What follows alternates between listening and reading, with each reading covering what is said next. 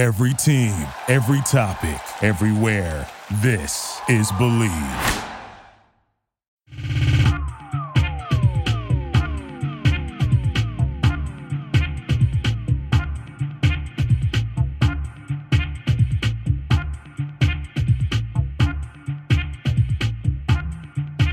Hello, everybody. Welcome back to another episode of Bill Roden on Sports, Bros Pod.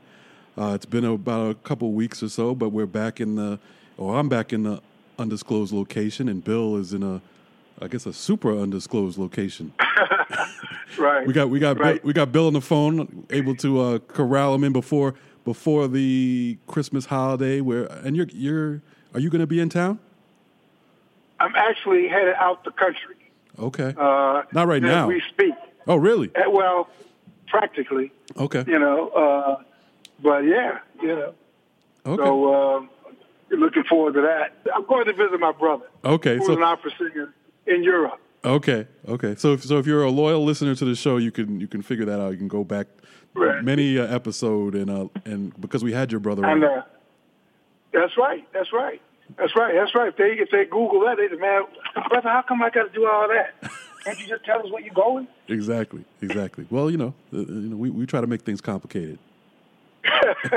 Right. So Google the episode with my brother Gerard Roden. Right. Girard, and that's where I'm going. All right. Good stuff. Now, what have you been up to? The last thing I wrote, I did something with the undefeated on the Heisman just before the brother from Oklahoma won. I did a nice little video commentary on him because actually three of the finals were all quarterbacks of color, two brothers and the brother from Samoa, Alabama, Tua. Right. I guess the theme of the piece was wondering, is this finally that breakthrough that we've been looking for? A lot of people say the whole black quarterback issue is dead. And I'm not really sure it is. I mean, I guess depending on your generation, I guess to me it'll be dead when, black quarterbacks are as numerous as black defensive backs and linebackers and wide receivers. You mean dominate the position? Yeah. Right. Then I could say, okay, it's over. Right. Right now, I still think there are little artificial barriers to that happening. Probably at the high school level, because people want to, I'm like, wonder what's that like when brothers finally take over everything. Right. When we're the halfbacks, we're the wide receivers, we're all the quarterbacks, Right. And I think now with, Joe, with this whole wave of Rivers, Breeze, Brady, Manning, that group is just about pretty much on the way out. Right. And you've got Prescott, brother at Houston. Yeah, Deshaun Watson. Yep. Yeah, Deshaun Watson. Who else?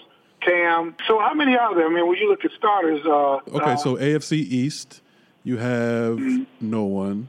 AFC North. Well, as a starter. As a starter, starters, yeah. Right? Yeah, New England, Miami, Buffalo, Jets. Neither of those have a black starter. Pittsburgh, Baltimore. Yes, Baltimore. Lamar Jackson, right? Yeah. Cleveland, no. Cincinnati, no. Big time starter. Yeah, big-time starter. Well, he started this year, and he's taken over the position, doing big things. But people, of course, saying he's just a runner. We'll see. Oh, he's just an athlete. What an athlete. Right, he's just an athlete, not really a passer. But whatever he's doing seems to be working. You got Houston. Right. We mentioned Deshaun Watson. I wanted to actually talk about him today because to me they're a big time sleeper. Houston's 10-4, and he's running the show. He's a proven winner even from college. At Clemson, right. He was doing this stuff, but we'll get back to him. So you got Deshaun Watson in Houston. Mariota is a quarterback of color, I would say. Of color, yeah. And then Kansas City, perhaps the best quarterback in the league this year is Mahomes, Patrick Mahomes, who is black. Who's his father was a pitcher for the Mets. Yeah. So, but it's funny how we never really talk about Mahomes in that way. Right. I mean, that show his father, And I didn't realize his father was a pitcher. Right, Probably, for the Mets for a couple of years. Yeah. Obviously, he's mixed. I wonder if. Well, you can be quote unquote mixed. You just don't want to be mixed up. Yeah, right. We're all mixed in some way. Mixed. Right. We're all mixed. But I mean, there's a difference between mixed being mixed up. Right. And can't well, I don't know, that kind of. Right. So being quote unquote mixed, that's the American thing. We're all mixed. Right. But if you're black, you just don't want to be mixed up. Right. Correct. So I would say you got 1, 2, 3 in the AFC. Right. Then we go to the NFC. You got Dallas. Well, we're talking against starters, not backups. Yeah. So there are some backups. Well, three starters, three black quarterback starters in the AFC. In the NFC, you got Dallas. That's 1. Washington, I guess that counts for now. Josh Johnson? Chicago, no. Minnesota, no. Green Bay, Detroit, no. Carolina, Cam Newton, that's 2. Jameis Winston, that's 3 in the NFC. You got Russell Wilson, that's 4 in the NFC. So you got 4. So you have 7. It looks like you have 7 total out of 32 starters, right? Out of 32 starters, 7 out of 32. Yeah. So what percentage is that? Is that I'm not great on percentages. Yeah, it's not a high percentage. Let me see. 32, 7 divided by 32. That's 22%. 22%. So you have people who would argue, well, hell, come on, you're only, right, 3% or 13% of the population. What do you want? I'm like, say, well, but look, when you look at the NFL, if we did that same thing, and start talking about, okay, black cornerbacks, black safety, black linebackers, black wide receivers, halfback, the percentage would kind of shoot up to probably I'd say probably 80, 85, 90%. Yeah, those other positions for sure. When it gets to be like that, which I think it should be, then I'll say that the issue is dead. When we're saying that, they're almost I'd even say 50%. Okay, so at the college level, is there still a problem? Is there still an issue at the college level? Yeah, I definitely think that's where the issue is at the college level and the high school at the high school level. Right. Yeah, I think that's where you got. I think even in baseball, man, a lot of black major leaguers say that's where those white coaches weeded out at that high school level. Because you got a lot of young black kids who are playing. They may still live in black neighborhoods. They have a black little league and stuff like that. But it's when they go up to high school team, because I still think there's a lot of protectionism. Right. There's a lot of protectionism. They're trying to preserve that stuff, for their sons. Well, I remember, when I was in high school, I played football 3 of my 4 years. First year I was on the freshman in the JV team, and I did want to play quarterback. That was the position I wanted to play, and immediately I was pretty much put at tight end, wide receiver, or Jamal, running back. I do that too. If you shoot, I say, Jamal, man, you as big as you are, man. Go play tight end, man. Right. So I think that's part. I mean, I was definitely the best athlete in that grade for no question. So if they can put you somewhere else and then have a lesser athlete who actually has an arm or something, if they can, if you know what I mean, they could justify by saying we're just trying to kill 2 birds with 1 stone. This is what we have. So if you can play multiple positions, let's put you somewhere else. And this kid we have here who can't run, but he has a strong arm, why not put him at quarterback to make the team better? So what would you say to that argument? Well, I'd say it's 2 things. I mean, what we don't know is that if you're a white kid, best athlete on the team, white kid, you came out and said, I want to play quarterback. Right. Oh, good point. Would they say, okay, yeah, all right. Right. All right, we'll give it a shot. Right. Right. Versus, we want you to play, tight end or something. Right. So we'd almost need anecdotal evidence, which I'm sure exists. I'm sure that has happened. Right. So I think with these 3 guys in the Heisman, we reached a tipping point where now we're head toward that thing where it's like 50%. In the next few years, 50% of the starting quarterbacks are going to be, either African American or of color. And I think that, once you have guys leading people to the playoffs and Super Bowls, and you realize that you just cannot, I'm sure back in the day when they were trying to only have a couple black guys on the team, and then all of a sudden, man, you had 3 or 4 wide receivers or 3 or 4 black, then it's a domino effect that now you need fast offensive linemen to block for the fast halfbacks. You need faster defensive linemen, faster defensive. But you just can't screw around with it, or else you're going to lose. So, I'm just wondering if this is a tipping point. So, and you think it is because of the three finalists, the 3 quarterback finalists? Well, I think I'm wondering if it is. Could this be? That was a theme of my commentary. Are we reaching a tipping point? Or I know a lot of people want to say it's dead, but what do you think? I mean, you're just beyond. You're in the outer edges of millennials. Right. What is your generation, by the way? Good question. Are you Generation X or are you Generation Millennials? I think millennials. At any rate, I'm like right. I think I'm just outside the millennials. I don't know what they call us though. I think we were the forgotten. We're the forgotten lost generation. But, long lost. But what do you think? Do you think that the issue is dead? That we're kind of beyond it now? No way. I think I don't even know how anybody could argue that it's not an issue because one, we're talking about it, right? And we are smart people who see what's going on. So we both know it's an issue. We're not alone. There've been numerous stories already written this year about Lamar Jackson, things that are being said about him. The fact that they didn't even want a lot of teams didn't even want, they wanted him to play a different position coming out of college for whatever reason, even though he won the Heisman as a quarterback. You're talking about Heisman. There are 3 minority or black or brown Heisman finalists. Will they even get a shot to play quarterback at the next level? Because some teams didn't want to give Lamar Jackson a shot.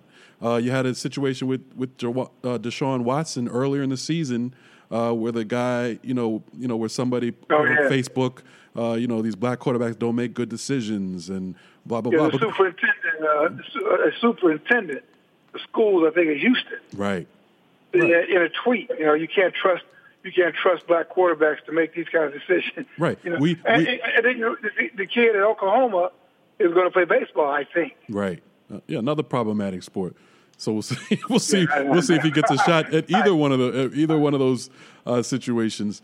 So I mean, like for instance, the Deshaun Watson story, we didn't make that up. I mean, it's an issue. That was a real story.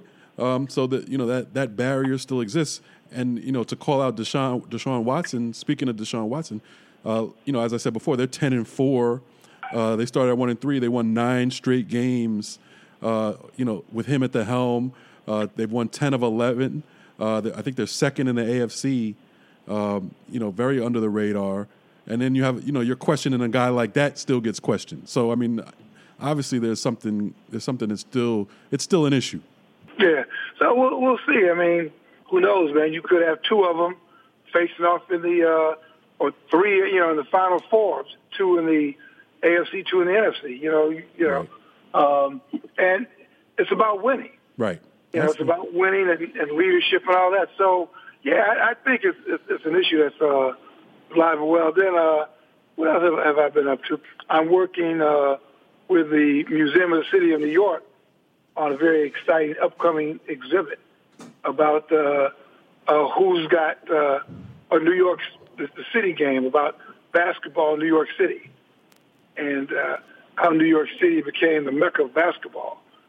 And it is still the mecca of basketball, but a lot of it is how it became the mecca of basketball. So that's going to be that exhibit's going to be in 2020. That's very interesting. Yeah, that's we had one big meeting, and a lot of people were. It was whenever you talk about that, you got guys from Detroit, Chicago. Everybody thinks their city, played all the basketball. But you played in New York. I mean, did you go up thinking that New York was the mecca of basketball? Yeah, I mean, yeah. I mean, I grew up thinking that New York was the mecca of everything, So, but definitely basketball. I mean, it's definitely the home of the point guards. Handling the basketball. New York has always been known for that because of the street ball. Origins. New York, but at the same time, New York players have always had the stigma of maybe not being able to shoot, exactly. because you grew up playing outdoors or whatever. Even though that's just a myth. But yeah, I mean, as the mecca, I grew up thinking, and most people, and you talk to NBA players now that nobody forces them to say it. They all come out and say Madison Square Garden is the mecca. New York City is the mecca of basketball. And speaking of the mecca of basketball, I was there last night, and perhaps the best college basketball player in the country, and definitely the most hyped and the most popular, Zion Williamson. He made his Madison Square Garden debut last night for Duke as they came in and played Texas Tech in a non-conference game. And it was a sellout. There was a real buzz. Everybody got there early. They wanted to see warm-ups. It was almost like LeBron was in the house or something. Like you don't feel that type of buzz, often. And it was similar to when LeBron comes to MSG or LeBron comes to Barclays in Brooklyn. So I mean, this kid, he's definitely the truth as far as, he's a real draw. It's rare that college basketball games in the Garden really completely sell out. So, and I would have to give Zion the credit for that. Obviously, he's making the NCAA and college basketball and Duke a lot of money this year. He looks like the real deal. What's your take just on what you've seen of him so far? What's your take on the hype he's getting and all that? Yeah, well, it's a short sample, what I've seen.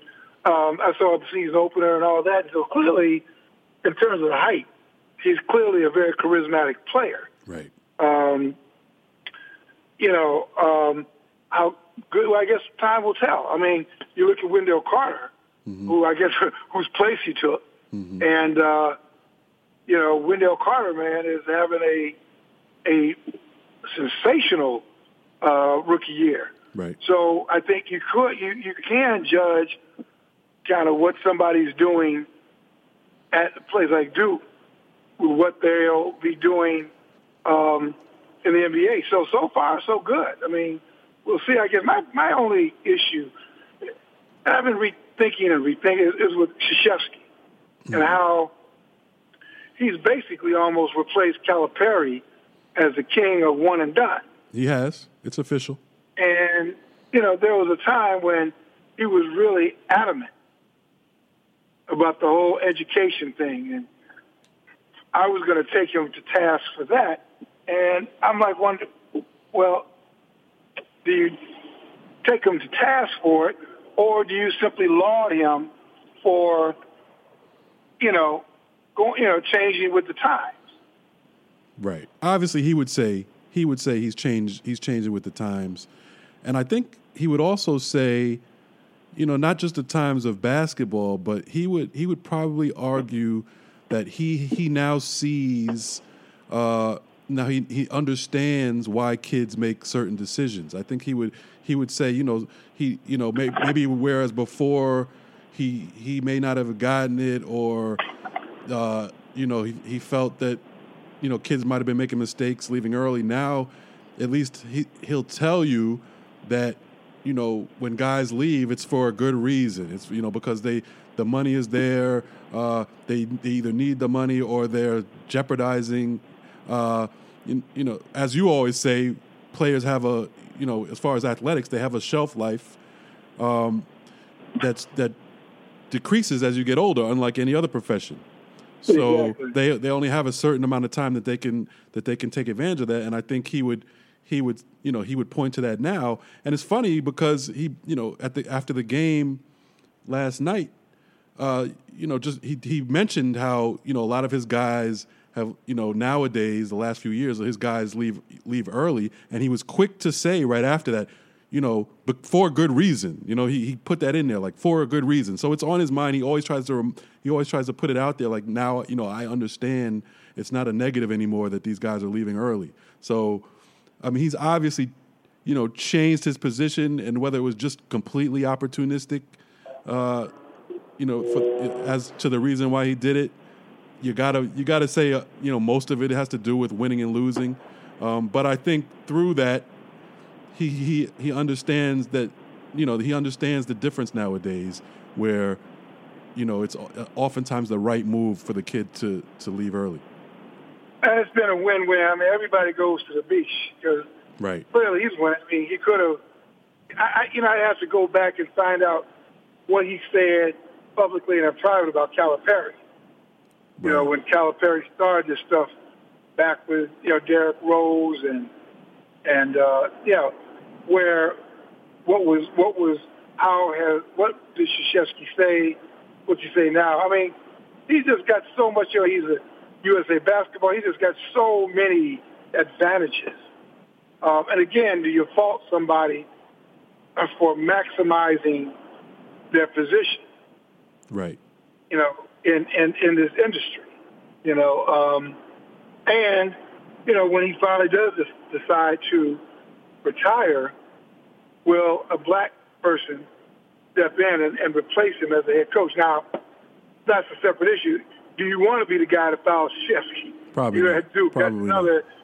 That's another issue. But I've been going back and forth about whether I should chide him for being opportunistic, or is he just, laud him for being, with the time that you bring up some good points. But if you are a basketball coach, do you either keep up with the times or, fall behind and get fired? Yeah, and I think, obviously the smart thing, if you want to continue to win and you want to keep your job, which obviously his job wasn't really in jeopardy, but is to adapt to the times.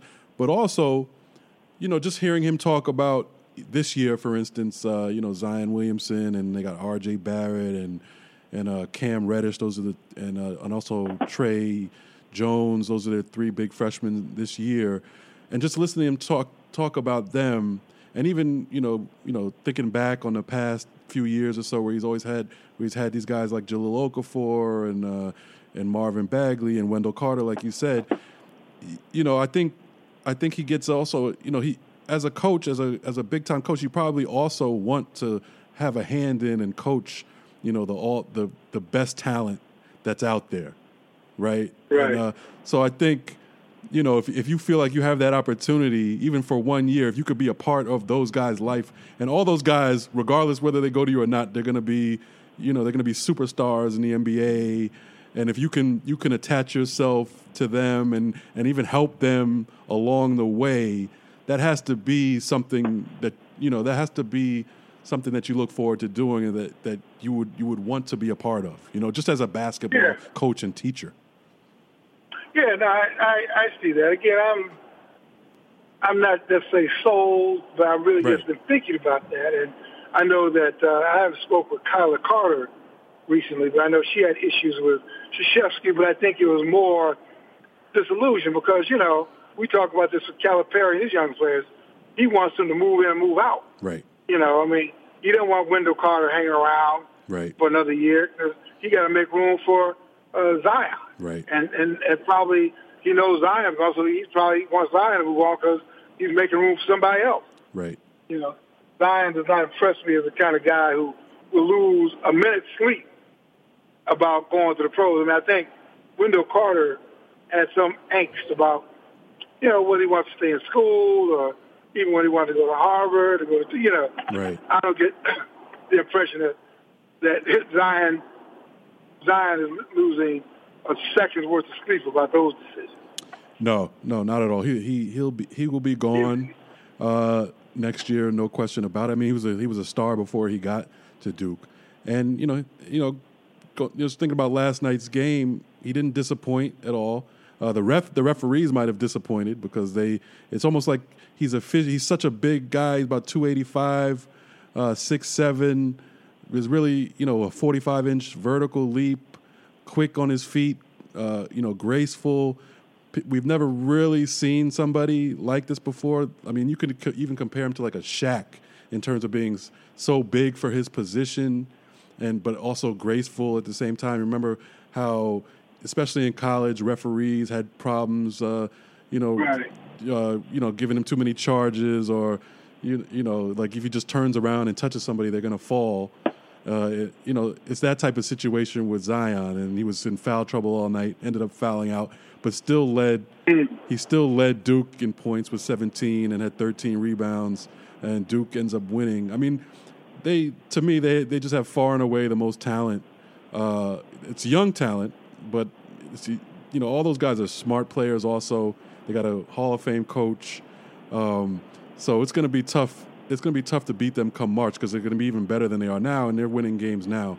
It was interesting after the game that Coach K addressed the learning curve of these, because they're all 18. He has 4 18-year-olds starting, and he addressed the learning curve that they're going through now after the game. This is what he said. When you're a freshman, you haven't really been coached against. Like in high school, someone might hold the ball on you, or box triangle and 2 guys on you. So they're learning, he and RJ especially, what really good teams will try to do to take away your strengths. And what that should do is make you better once you learn how to do that. So, he's just, he made that one flurry where he got fouled.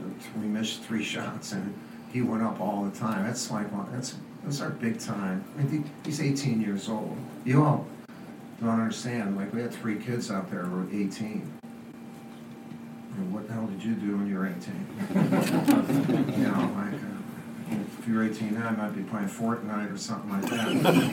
You weren't going up with all those men and getting 3 straight rebounds like that. So he's a natural, and I'm glad he's with us.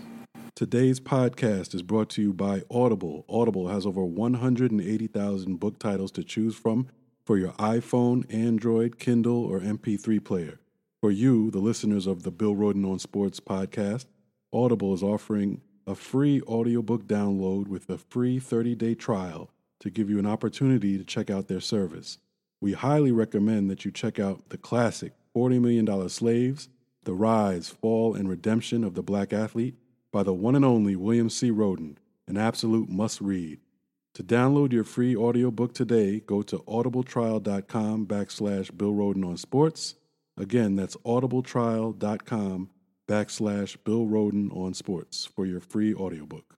I wonder, Krzyzewski is a big-time Republican. Mm-hmm. And I'm wondering what he thinks. I mean, is he a Trump Republican? And what does he think about all these kind of really racist policies, this racist atmosphere? What does he think about this whole push to roll back affirmative action when he's got a team of all like these black kids? Mm-hmm. And okay, if you want to follow through, well, let's remove them from Duke.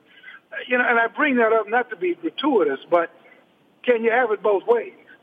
If you're making all your money from all these young black men, and you're in the midst of a party and of an administration that's been clearly anti-black, very unsympathetic to black causes, black things, I would just love to have a conversation with Krzyzewski about that. And all these Republican kind of head coaches, Brady and Belichick, mm-hmm. all these guys who have got all these black guys on their team in the locker room, and how do you reconcile that with supporting a person, an administration that is just so anti-people of color?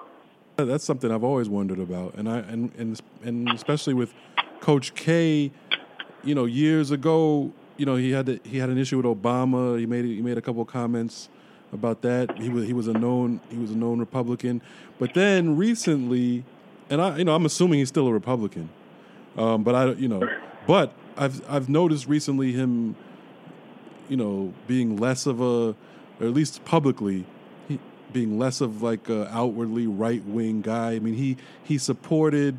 You remember in North Carolina, they had the bathroom law situation, right? And that was controversial. He supported the NBA taking the All-Star game out of North Carolina, and that was surprising to me because I was like, I know this guy's a Republican.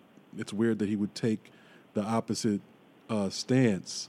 So I do wonder whether, just like he's changing on this, one and done issue, maybe he's starting to, he's recruiting a different type of player now. Maybe he's more relatable to the black athlete. I don't know, and like you said, I'm assuming he's still a Republican. I doubt he's a Democrat now, but I do see a little shift. I could be wrong, but I feel like I'm seeing a little shift, and I'm not trying to give him credit for that. But I'm just, it's just something I'm noticing.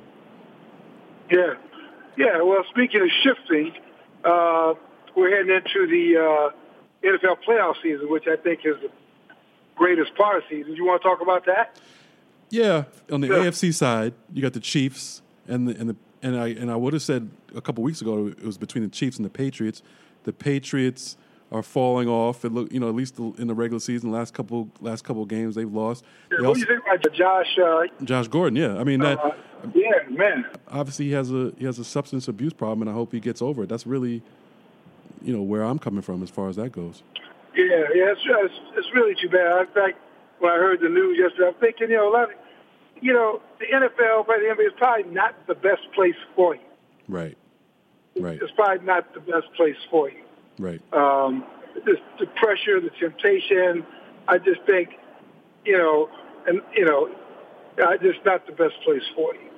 I mean, I keep thinking of the Gil Scott-Heron's record, The Bottle. Mm-hmm. And his one line was that people just say, kick it, quit it, but have you ever tried? Right. And it must be, to be addicted to anything, it just must be awful. Right.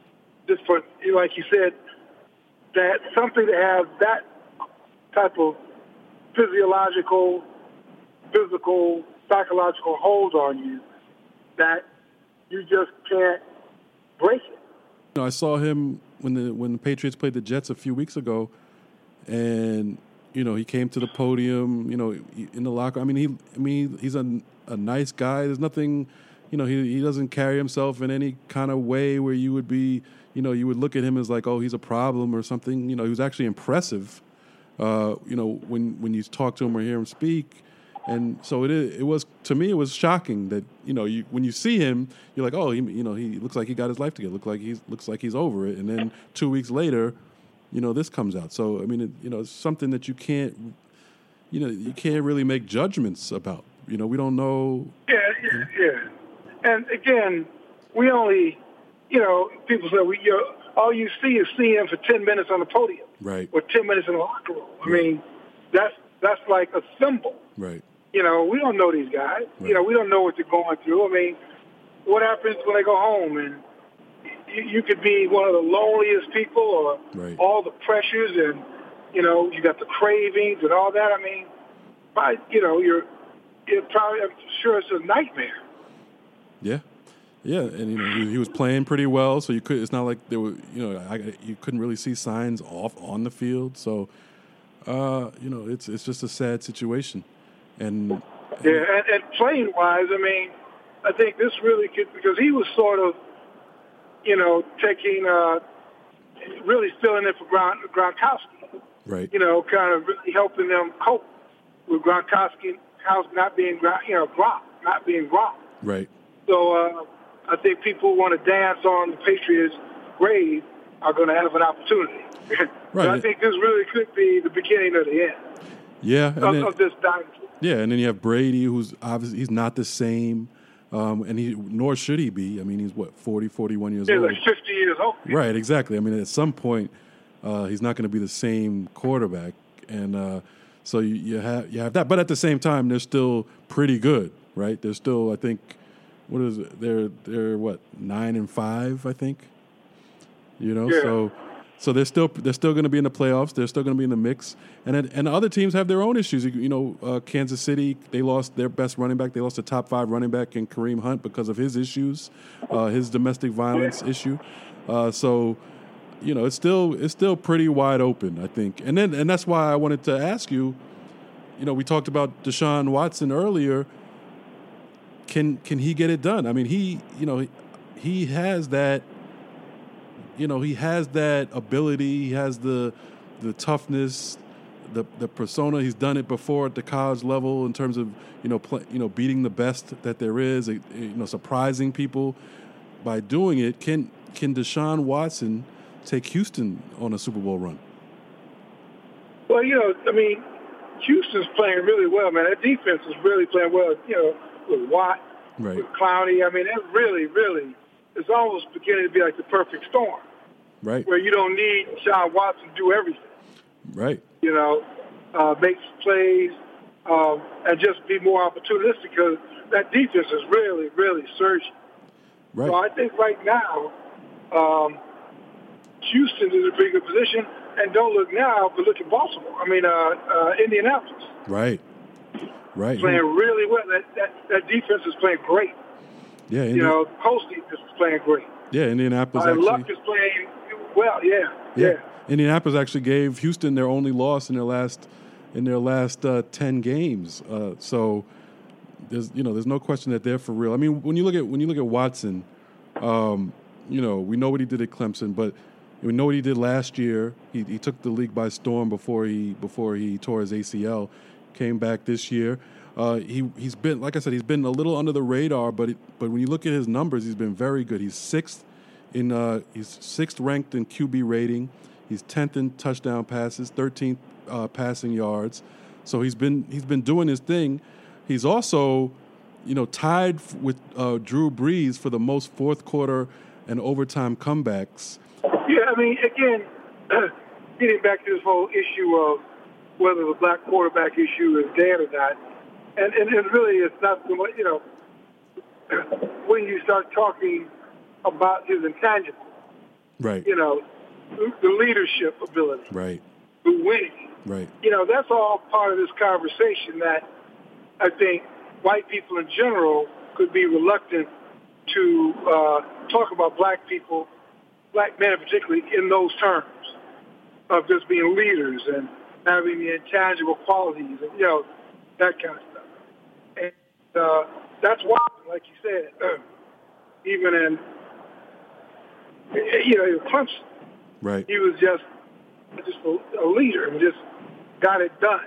So, I really do think they're kind of probably, like you said, Indianapolis is pretty tough too. So I think it's going to be a great.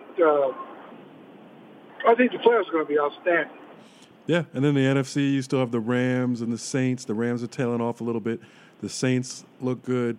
You got Dak Prescott in Dallas. I think they got to win one more game to get in the playoffs. So you have some interesting storylines there. But it does seem like it's going to come down to the Rams and the Saints. Rams. Yeah. I like them. I'm a little troubled by how they're tailing off. Right. And by what's his name is playing poorly at the wrong time. Right. Gurley. Yeah. Well, not only Gurley, but the quarterback. And Goff. Yeah. Yeah. This is not the time to be slumping. Yeah, but you got to figure. They're still 11-3. So I guess they couldn't. Maybe they get bored. Yeah, they couldn't keep that the unbelievable pace that they started with. New Orleans is 12-2. Chicago, we didn't mention your hometown. The Bears. The Bears. 10 the Bears, Chicago. Talk about a team that's under the radar. Nobody's really giving them a shot to win it all or get to the Super Bowl. Right. From A&T, yeah. Your alma mater. A&T, yeah, and he's a major factor on that team. I know, man. It's great to see. I know a lot of the Rhodes Fellows, well, HBC people are always talking about how he's carrying that, really carrying that mantle. Right. Of the HBCUs. He's really representing. He's doing great. And he's really a nice kid, a nice young person. Right, no question. So Aggie pride all day. And, so, you can't sleep on Chicago. They have that defense. But, a young quarterback who's still kind of unproven. The offense still a little unproven. So, we'll see. I think, most people think the Saints or the Rams come out of there. Yeah, I think it depends on who gets, are the Saints going to get home field? I mean, Right. The Saints get home field, they're going to be tough. Right. They're a completely different team when you put them on the road. Completely different team. Right, and that's they control their own destiny as far as that goes. They're 12-2 now. That's the best record in the league, and they finish up with the Steelers, which is a tough game this week. That's going to be tough. And then they have the Panthers at home, which they should be able to handle that. They just beat the Panthers away. So we'll see. Like you said, it's going to be a great NFL playoffs. You have some heavyweights in both conferences, the NFC and AFC, and there's no given. Like you said, the Patriots not looking great. The Saints have had their little bumps in the road recently. Definitely the Rams have. The Chiefs have too. So it's pretty wide open, amongst those 4 or 5 teams. I wonder what Kareem Hunt is thinking. These guys just wonder, if, just as a journalist, what is this guy thinking? While he's watching this. I mean, is there any remorse or is there any, anything? Is there any acknowledgement? Is there any, I really need to get help or I was wrong? I'm just wondering what guys like that think. Yeah, like you said, we don't know these guys really, So it's. I would hope that there's some remorse there, especially in terms of what he actually did, and then even beyond that, in terms of how you come across looking. You're taking responsibility for your own actions, and then on top of that, the responsibility you had to the team, and that they were a front runner, looking like the Super Bowl was inevitable. They were looking unbeatable. Right, they were looking unbeatable, and now you take that away from the rest of your teammates. So, I'm sure he's got to feel that. I don't think you could be human and not feel that to some extent. Well, I wonder. You these guys, man. You do some stuff like that. Particularly, where was he during the whole Ray Rice thing? Doesn't he? Right. Doesn't he know that there's cameras all around the place? Let's just, maybe if he is literally a psychopath. Right. Didn't he learn anything? Yeah, or he lost his mind, in that moment, or the alcohol could have been involved. Who knows? Yeah. But anyway, either way you cut it, it was a horrible look. It's a horrible move. And then the question is anybody going to take this guy? And probably. Well, yes. Or we know that. Should somebody take him? And that's Right. Two different questions for sure. But it's the NFL. Right. He didn't kneel. He didn't speak up for black people. He'll get a job. Right. That's right. That's right. He didn't do anything right. He didn't do anything to help black folks. Yeah. No, he just beat up somebody. Yeah, he just beat up a woman. Beat up a woman. That's all. She's a white woman though. So they may even that as long as you don't kneel or try to speak out against racism, you're probably okay as far as the NFL goes. Yeah, that's right. Yeah, he checks all the boxes. Checks all the boxes. All right, before I let you get out of here, I want to I'm going to switch to the NBA, and another team that obviously I've been covering, that Bill Rhoden on Sports has been covering, the Brooklyn Nets. They're like this. Obviously, they're the stepchild of New York basketball. They came over from Jersey, pretty recently. They still haven't. There's still no real hardcore fan base in the city, but they are turning things around. The last few years under Sean Marks, the new GM who came over from the Spurs organization a few years ago, and he came over and they had no draft picks. They were basically in shambles from trading for KG and Paul Pierce 4 or 5 years ago and giving up all their draft picks. Now they're in a position where they actually have draft picks next year. On top of that, they're actually fighting for a playoff spot this year. They've won 7 straight games, as we look at it right now. And next year, on top of having a draft pick, they also have all this cap room, all this money for free agency, enough actually they could actually sign 2 max players if those players would agree to come to Brooklyn.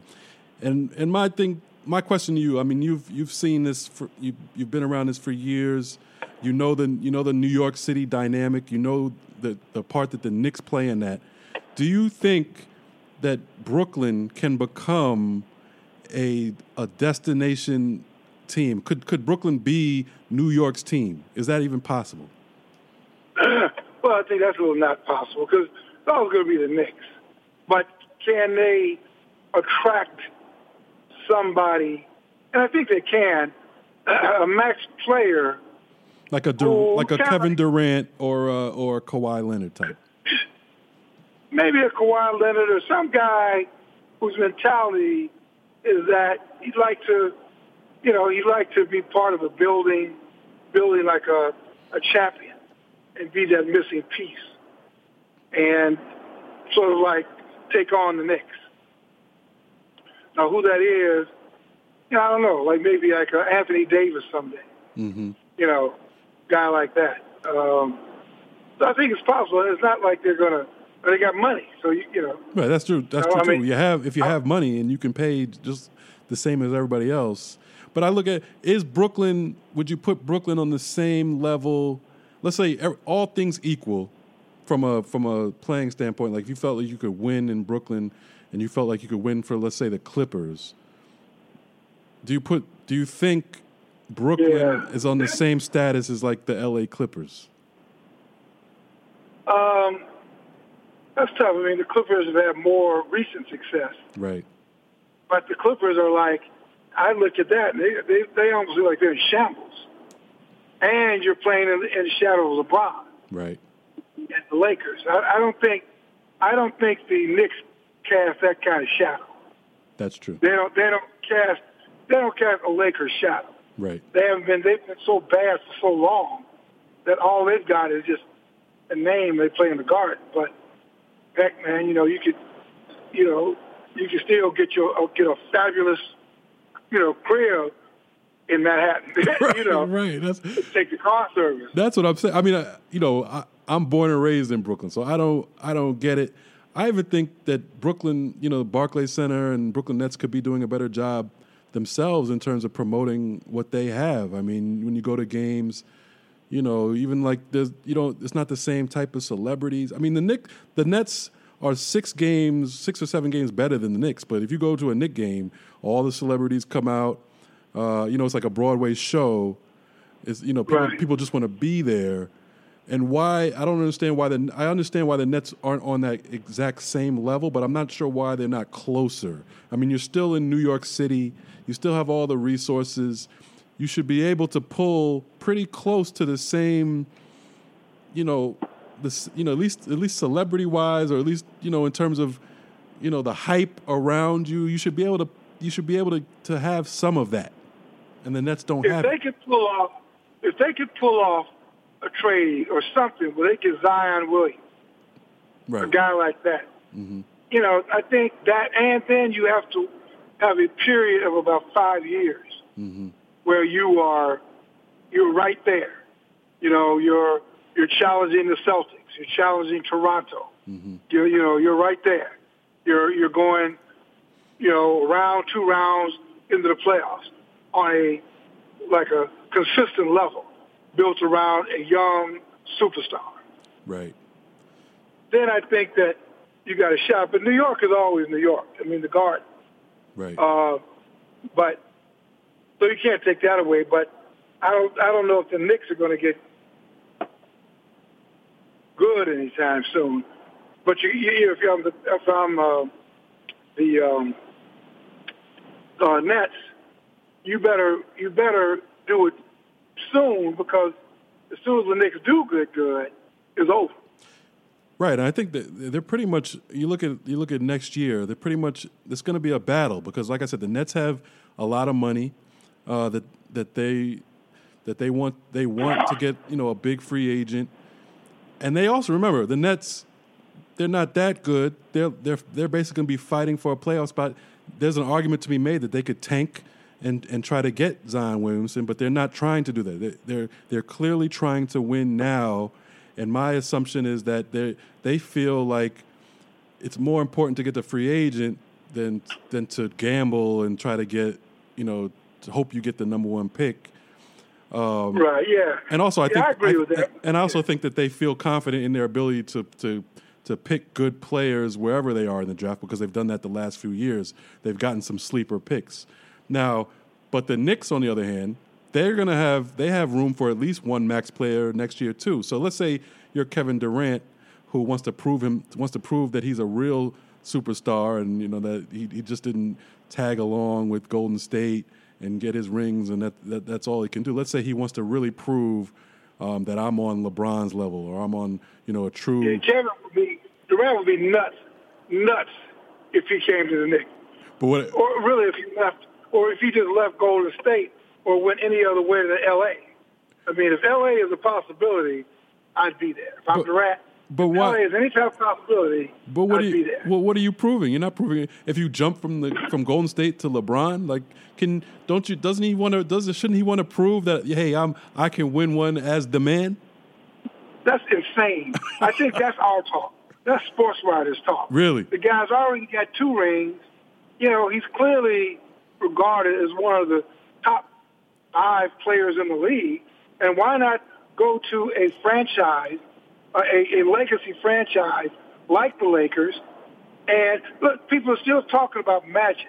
They're still talking about Kareem. They're still talking about Mike. They're still talking about, the Lakers are a legendary franchise.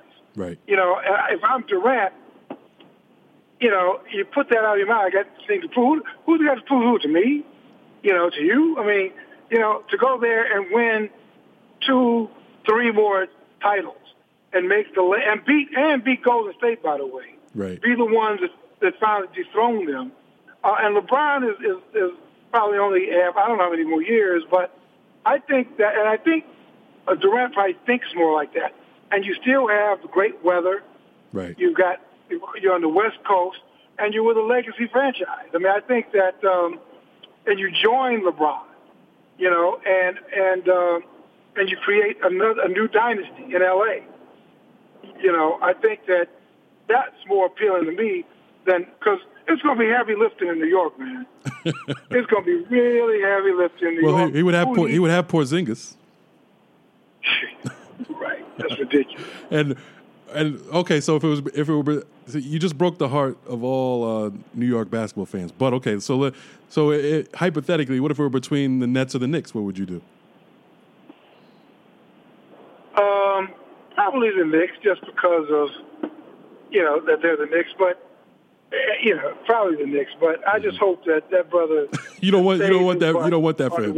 You wouldn't wish that on your worst enemy. The Knicks or the Knicks. I know. What kind of choice is that? You go from Golden State, living in a city where only rich people can live. But New York City is the best city in the world. Well, that's true too. But work-wise, your job, he's going to take a lot of criticism, because that's just what happens out here. That's just what we do. Right. We're going to tear you down. Right. Who needs it? Who needs it? Unless he kind of wants to come back to the East Coast, which he may. I mean, he may. But work-wise and legacy-wise, I just stay out west. And if anything, go to the Lakers. Right. Yeah, that's hard to argue. Get the hell away from Boogie Cousins, because that shit's about to get crazy. Cousins and Draymond. Get away from Draymond. Draymond, please, man. Right. You know. And I just put something in my clause, if I sign with Lakers, I put in a clause, you cannot get Draymond Green under any circumstance. If you do, I can break my contract. Right. Okay, I got you. That makes sense. You know, if I feel bad for New Yorkers, but that makes a lot of sense. Well, but he's not the only guy. I mean, you know, there's somebody. Yeah, it could be somebody else. It could be it could be somebody else in their future. Right. You know, because they still got to put somebody around him, and I don't even know if they've got that. At least the Nets seem to have some kind of structure. All right. Well, thanks for joining us on your show. Yeah. How's Christmas going to be in the Murphy household? Oh, it's going to be a really nice, joyous Christmas. My man Kareem getting all together. So he's going to have to share something with his little brother now, right? Yeah. So Kareem has to. How's he reacting to that? Sharing the limelight. He's been pretty good. He's been pretty good. You know, I think the age difference is good. 4 years. He understands. It's a baby, and there's no choice. We got to take care of the baby. You know what I'm saying? So I think he gets that. But yeah, he's been pretty good so far. And yeah, of course, Christmas is gonna be it's gonna be a great time for him. And hopefully we survive. Hopefully the grown-ups survive. You know, have a great Christmas, great New Year, and we'll get back together, like you said, and start off 2019. Believe that? I know. Time waits for no one. 2019, as Bill Belichick said, on to New Year's. Right. All right, man. Well, all our millions of listeners, thank you, and look forward to bigger and better in 2019. Sounds good.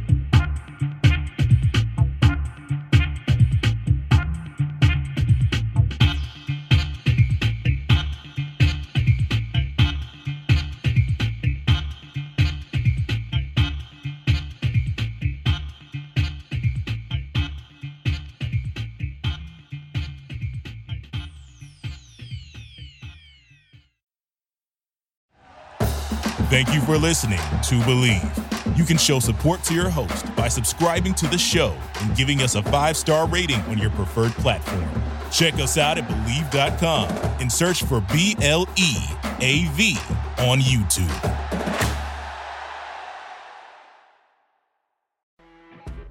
You know when you're listening to a true crime story that has an unbelievable plot twist that makes you stop in your tracks?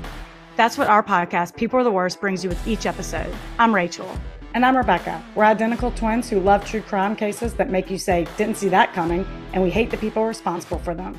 Listen to People Are the Worst now on Apple, Spotify, or wherever you get your podcasts.